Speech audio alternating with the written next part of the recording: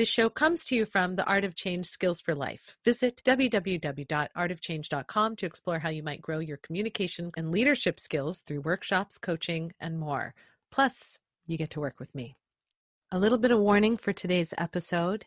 In talking about how people process and manage change, mental health and wellness certainly is part of the equation. And today we will be discussing surviving suicide. If you know someone who is struggling, or if you yourself have considered the option of ending your own life, I would encourage you to please seek help.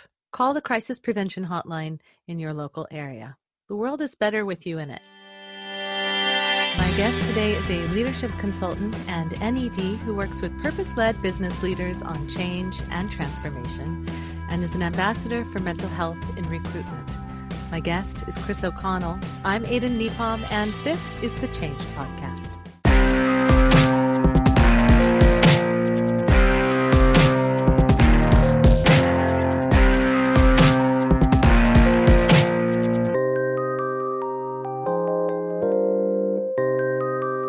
Welcome to the Change Podcast, Chris O'Connell. Thanks, Aidan. Thanks for having me on. I'm delighted to be here.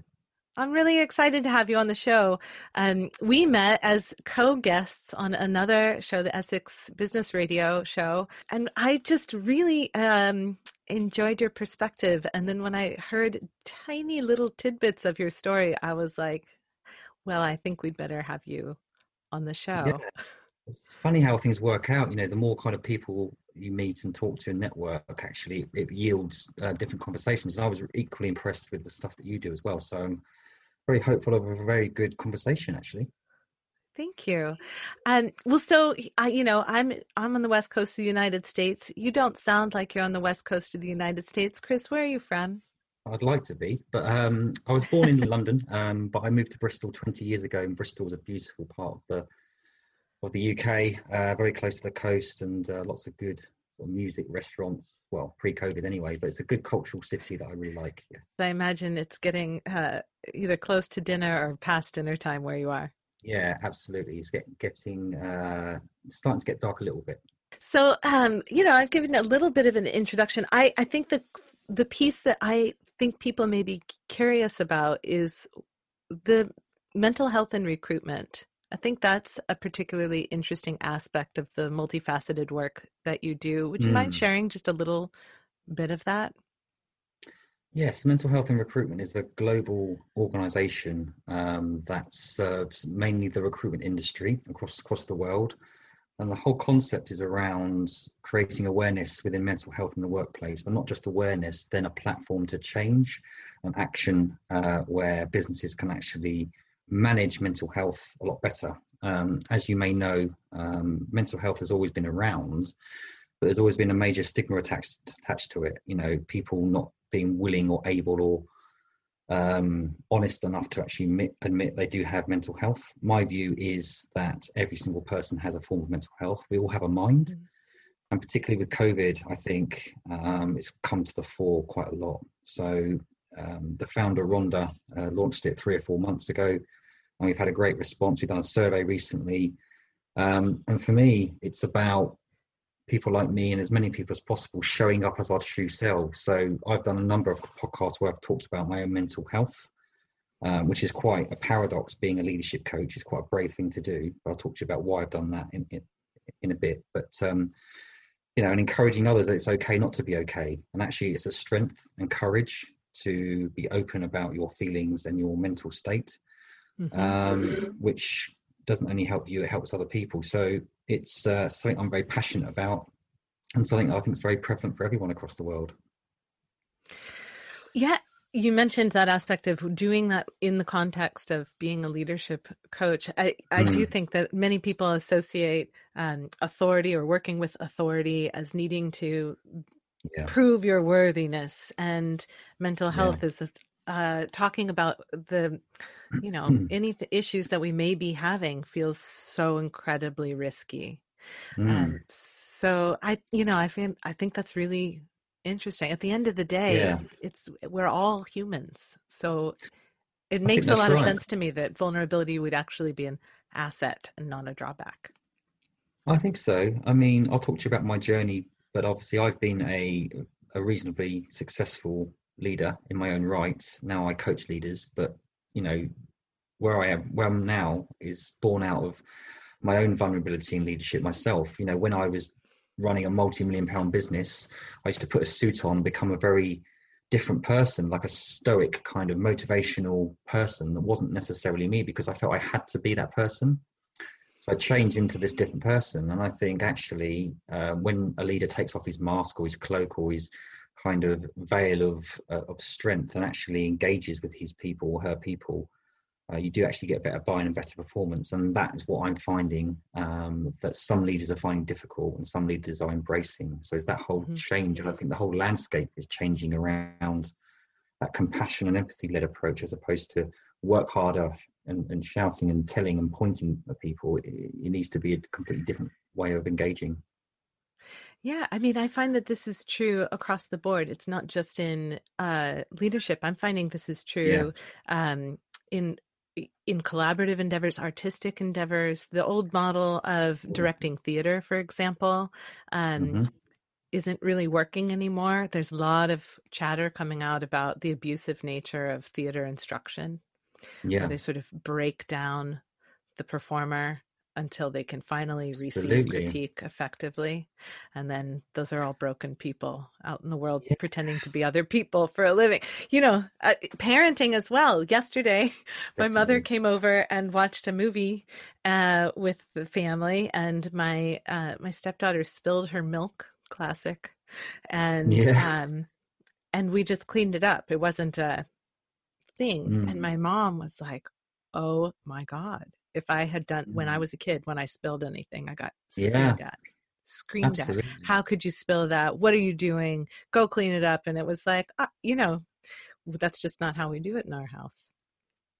It's amazing how what happens in our past, what our parents, it cascades down to us. And it's, sometimes I have to watch myself around re-engineering some of the habits that I picked up from my parents around how I manage or parent my children as well. And, how many times was I told, no, you can't do that? And Mm-hmm. actually an approach of just talking is better than, just telling someone no. I think it's can be very damaging, that very singular approach around just being told you can't do something, you can't do this, you're not supposed to do this. I think it's about a balance between providing autonomy and allowing individuals to be the masters of their own destiny, and also make mistakes as well. And you've got to learn from your mistakes. It's a very fascinating time we're in, I think, at the moment.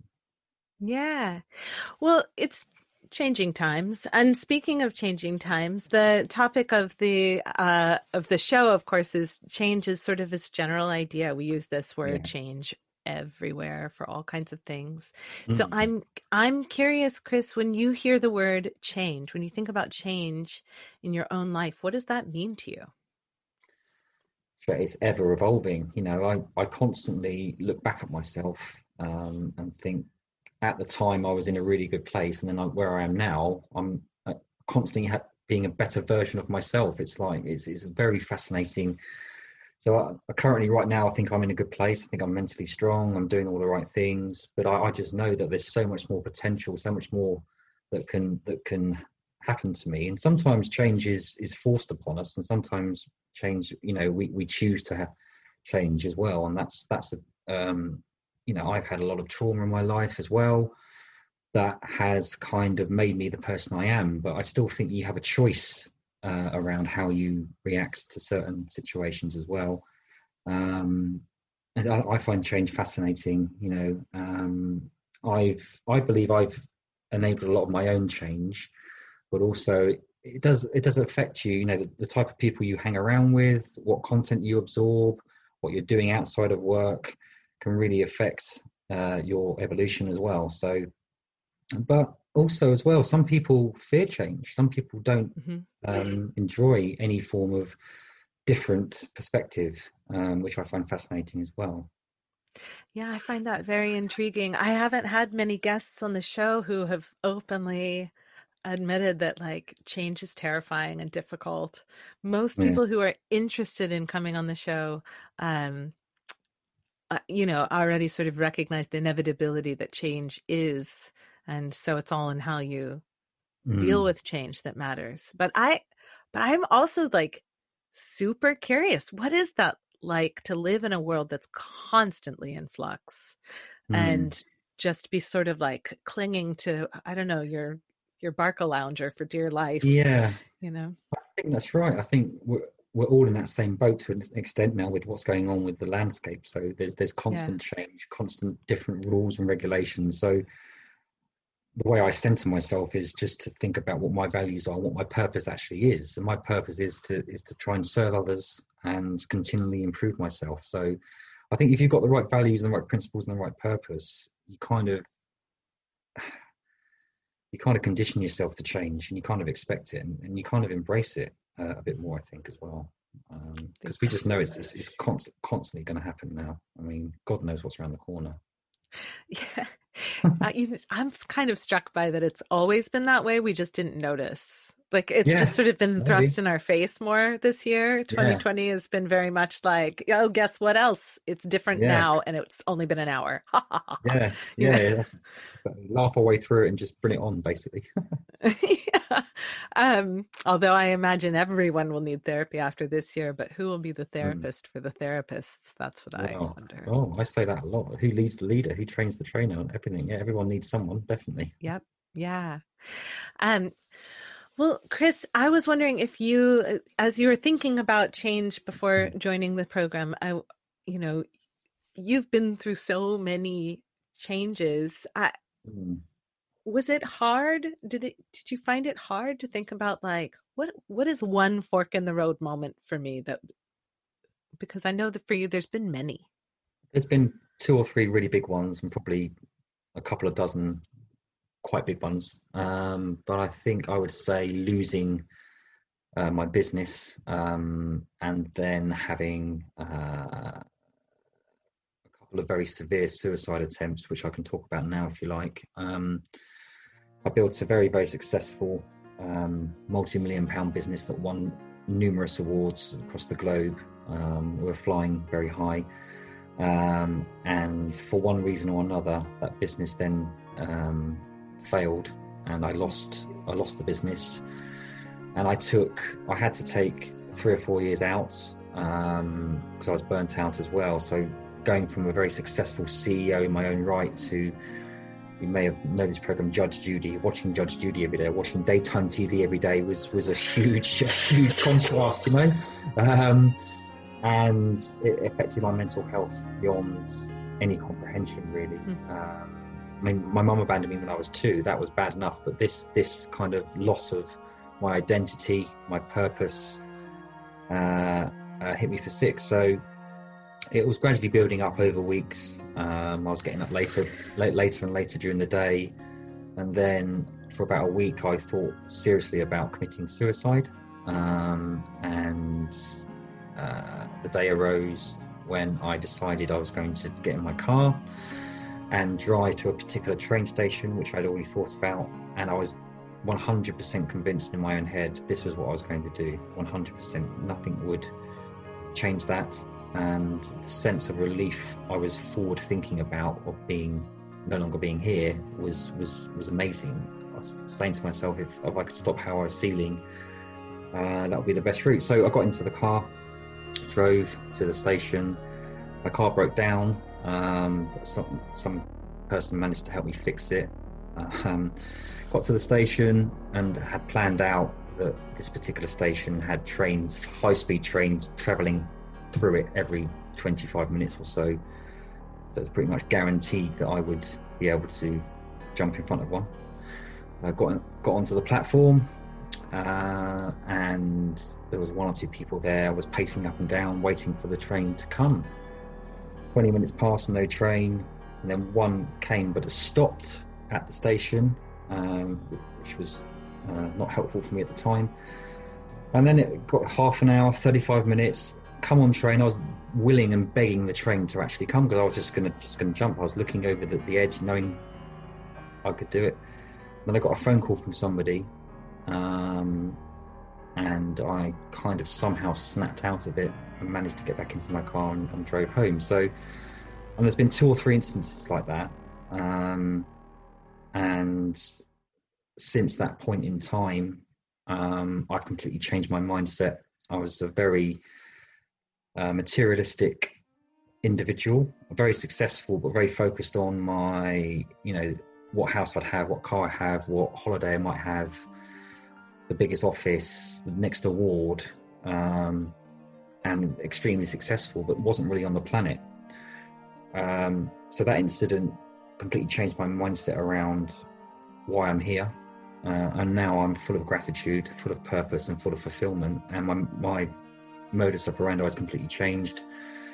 I'm happy to talk about my mental health and my suicide attempts. And I want to help as many people as possible who go through the same kind of feelings and thoughts, because I know what it's like. Thank you for sharing that. That's very vulnerable and excuse me. It's okay. And very vivid. Yeah, do you recall before you got in the car, where were you? I was at home. What was happening that day? Oh, it was a bit of a build up actually over time, but I think it got really strong for about 7 or 8 days before then. Every day I woke up thinking, I'm going to do it. I'm going to do it. And as each day got closer, that feeling of intensity of wanting to kill myself was just palpable. I couldn't really get out of bed. I couldn't really do anything. I was very depressed. Everything just became, every single thing just became a huge challenge. I saw every single kind of decision or thought as just negative and wrong. It was just quite hard to explain. If I may backtrack a little bit and give you some context. Yeah, I think that'd be great. Good. So I was born in a caravan, and I was 2. My brother was 3. My dad came home from work. He was working night shifts to find me hanging out the caravan window. My brother readied the fridge. So my dad came home from work, and my mum had left us in the caravan or trailer all night and never turned up again. So she stole whatever possessions we had. And it vanished, didn't turn up for any custody or anything. So I was abandoned. My dad wasn't particularly emotionally intelligent, emotionally aware, capable of looking after 2 very young boys. He just wasn't ready emotionally to do that. So I was fostered for 4 years. Then he remarried, and I was abused by his wife. So lots of kind of childhood trauma, which didn't really bode me very well. And the first 2 female figures in my life were obviously not great role models for me. So that affected my relationships and my confidence and everything really. At school, very, very shy, felt very different, very inferior, didn't feel connected to anyone really, because I just felt that, I wasn't worthy, basically. Managed to battle through that and, earn enough money to move out of my dad's house. We moved back in with my dad, and then joined a corporate recruitment company, one of the largest in Europe. And for some reason, although it was a very, very hardcore sales environment, I became the worldwide top bidder there. And I think the reason why I did that was because I had no fear around what had happened to me when I was young. I kind of didn't treat anyone as inferior or anyone as superior. I just kind of went for it. And became the worldwide top biller, and became very successful, and then built my business that I talked about, got that to several multi-million pound levels, and so very, very, very, very successful career, but personally and emotionally and psychologically I was all over the place, so kind of was living 2 lives really. On the face of it, you'd see me in a very sharp suit, directing, leading, coaching people, doing very well. But I was a bit of a mess, actually. And how I got to that level, I still can't really explain it. What that trauma gave me my drive. And I think you can either talk about change.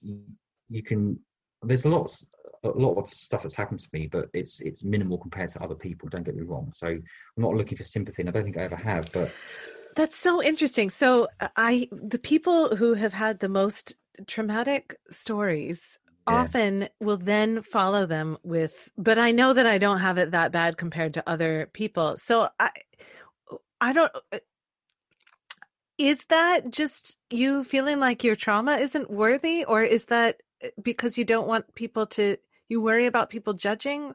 And I apologize if this is an insensitive way No, to ask this question, but it comes up absolutely so not. much. No, I think you're probably right. I think there probably is a little bit of that in there, to be honest. But I think also as well, I think that I don't think I've ever used it in a way of wanting to be a victim or put myself in a victim state. What I'm saying is that you can have the adversity and the trauma, you can actually use it to your advantage. And I now see that as a gift, because it has Hmm. enabled me to push on. It has enabled me now to see things from a different perspective. I've got no resentment towards any of that. So, but yeah, that worthiness is still there in me a little bit. And actually, I almost see that as helpful, because I now recognize that and I can see it in other people as well. So I use that as a way of coaching it out of others as well, and actually explain. And by being myself, people can see my vulnerability, and most of my clients they see it as a massive strength because I'm being myself. Whereas other coaches might go in a very kind of rigid suit and try and do the archetypal. Right. This is my program. This is how it works. Every single person is different. So I don't go into my businesses with a preset. This is what I'm going to do. I understand the individual and then tailor it from there. But primarily by just opening up and being myself. So what I don't encourage is people to be so open and honest that you can lose respect by just being too vulnerable. But I think there is a definite need to tweak our approaches with our personal lives, our friends, our colleagues, around just being ourselves a bit more. That's what I'd say. I'm imagining you standing there on the train platform and the frustration of that, of the time you had it all timed out, and then the timing didn't work in your favor, but you had done your homework, which I worry about being indelicate when I talk about these things, but my personal experience around suicide has been that often people do their homework. And so, what do you think happened there? Was it divine intervention? Was it chance? Was it, did the train break down on the other end?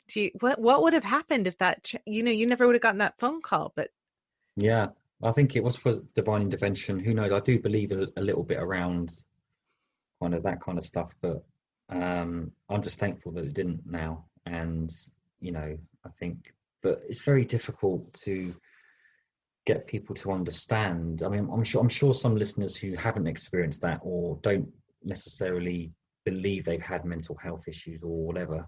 I've heard stories around people describing it as very selfish and very kind of, and to an extent it is, but when you're under that influence of thinking, it honestly, I defy anyone not to want to do that. It's a very difficult thing to explain. And in those moments, were you thinking about what the consequences would be for the people who were left behind? Yeah, I was, but obviously not enough. And I think back now, I mean, the devastation that would have caused it was making me upset talking about it. I've got, at the time I had one young child, I've now got two.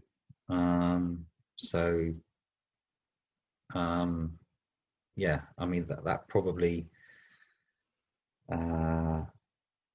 is the biggest denominator in all of this moving forward now. So I unfortunately, I can't change what happened.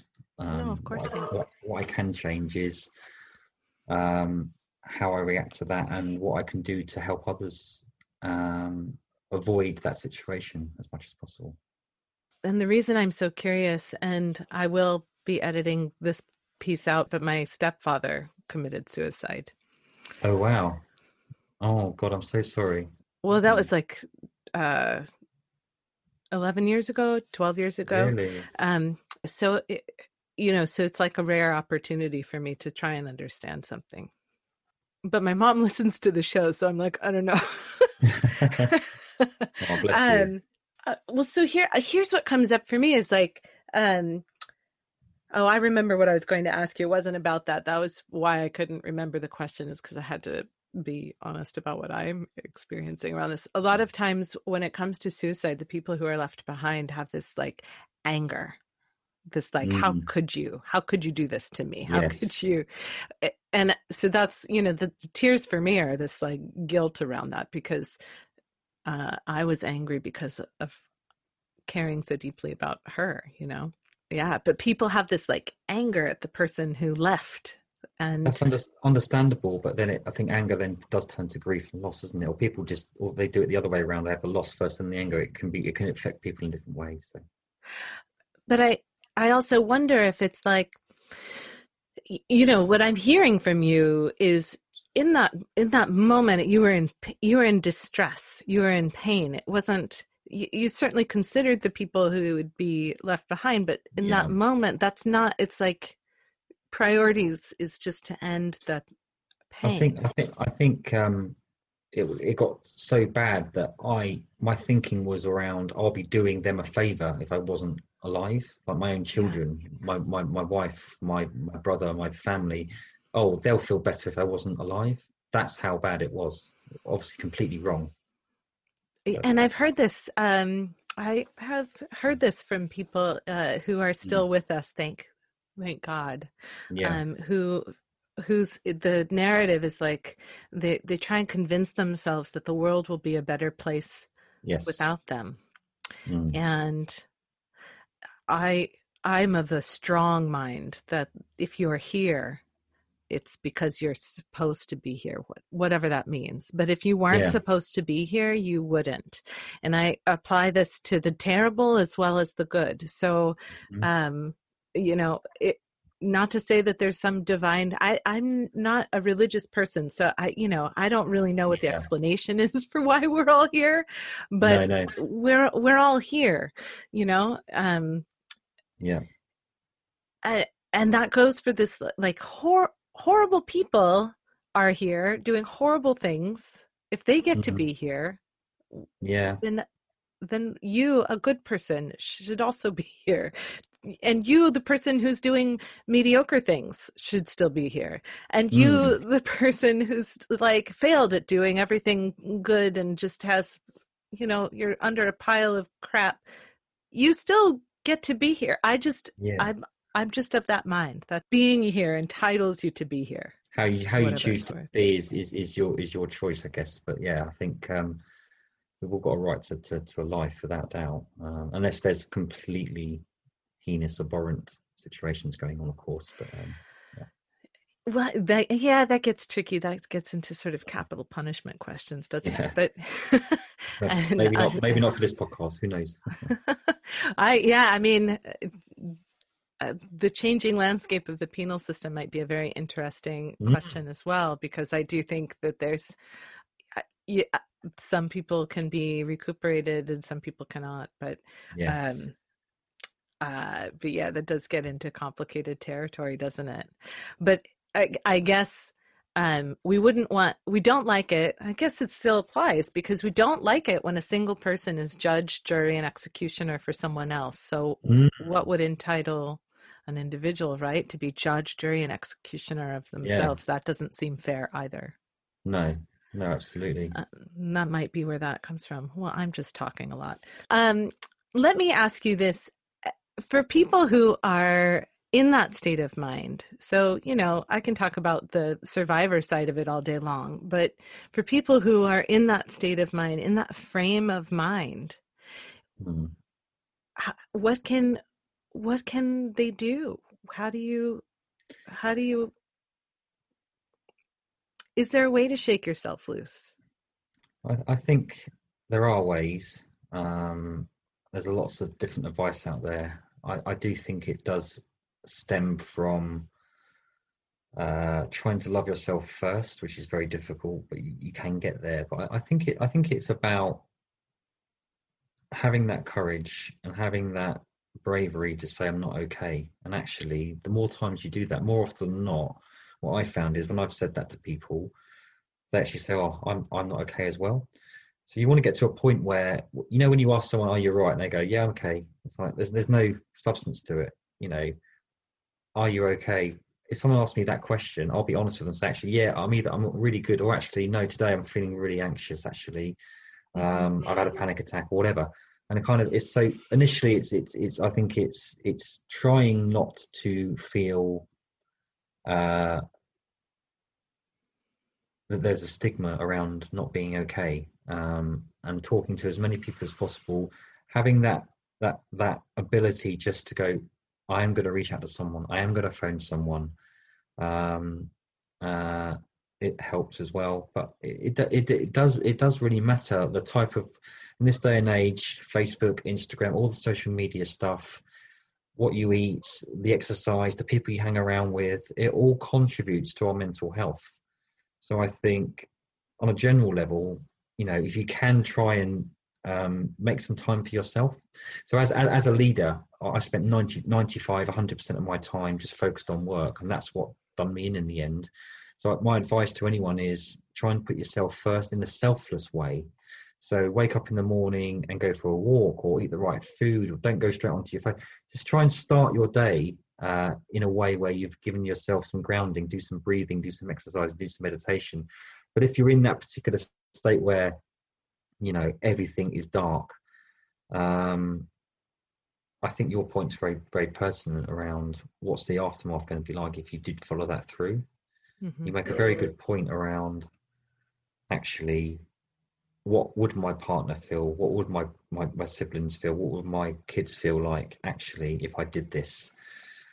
And that's a good way of snapping you back into it. Taking yourself out of your own thoughts is the only way I could advise, is the best way. Instead of it all being about you, put yourself in your child's shoes, put yourself in your mother or father's shoes around you being dead from suicide. That can really help. And that's what normally happens, is that we get so entrenched in our own negative thinking. It's all about us. Try not to think about you as a person, think about somebody else. And that can work quite well as well. I have a friend who ideates suicide from time to time, and her one reason that she has never pulled the trigger, so to speak, is that she feels like there is no guarantee that it's better on the other side. Yeah. So this, very true. This idea that like it would be a profound relief, and she can even get to that place where, even though she's of tremendous value to me, and I've expressed it multiple times, and I try and express it as often as I can, but ultimately that has to come from inside her. It can't come externally. But despite that, she can still convince herself that I would be better off, that her dog would be better off. She can get there, but she's so terrified that it wouldn't end, and then she'd be trapped in a worse situation. Well, like she's and so that's, for her, that's been her like release valve to get back to reality, so to speak. Yeah, and that's it. And I think you're right. Everyone has got their own little way of getting out of it. And what I've just said might work for me or other people, but not for others. So on a general level, the only way I think is that we can all contribute to helping others is by having these conversations. I mean, I don't have to do this. I could have talked about something completely different. I could have talked about a different pivot or change in my life, but I've chosen this because I think it's actually very pertinent of the times as well. With the climate, the situation we're going to be in for months, maybe even years now. The more people that are able to do this, I think it's the way forward. And hopefully the listeners will see that as a positive thing, and not one that's not negative in any way. Can I ask you this? When did you start getting to a place where you were comfortable talking about this? Because to me, that's a pretty profound change, because the anxiety and ideating suicide, these things are typically the things that we collectively as humans hide from each other, little terrible secrets we tuck away in the deep, darkest holes in our heart. So bringing this out into the open, what was the fork in the road moment that sparked that? Yeah. Oh, good question. I think probably about 2 years ago, only 2 years ago, where I got divorced, left the family home, and had some time on my own where I could really, really reflect, not have to answer to anybody and just have that time to think, hang on a second, I'm 43 now, I was 41 at the time. Stop, pause, and just honestly look at my life, and it was transformative. I no longer thought no longer thought I wasn't worthy. I reflected on my success and saw it as success, whereas before I was embarrassed by it. I think I just had that time where I just thought, I'm all right. I'm actually okay. And I was doing things like looking at myself in the mirror and talking to myself every day and saying, Chris, you're okay, actually. So I think it just came with age. I think it was a culmination of severe loss, trauma, and big events in my life. Losing my mum, being abused, my business, suicide attempts, losing my business, and then moving into a small flat, having to start completely again, and thinking, hang on, it's not about what house I live in. It's not about anything other than the only way I'm going to get out of this is if I start at least liking myself, let alone loving my bloody self. And I got to a point where actually I saw myself differently, and I started to respect myself. It's very hard to put my finger on. I just think I just had that time to reflect. And now, I'm really proud of who I am. And I'm not afraid or ashamed to admit anything. I've got my faults. I've also got a hell of a lot of ability. I've got a big heart. I'm still learning. Got a long way to go. I'm looking forward to the next period of my life. Well, thank you so incredibly much for being hugely vulnerable with me. Okay. Is there, and with everybody listening, yeah. Is there any last thoughts you'd like to share with people? Anything you want to leave them with that they can tuck in their pocket and take with them after listening to this episode? I just hope people can take something from this, if at the very least they take on board that it's okay to be yourself. And what I mean by that is your true self. It's okay to have a bad day.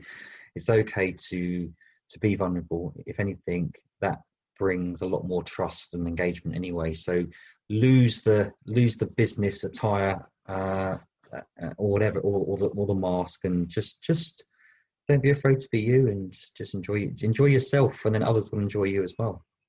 Chris, thank you. This conversation has taken a couple of unexpected turns for me, but I'm incredibly grateful for you being here today. Well, thank you for the opportunity. I really enjoyed it, and hope we can chat again soon.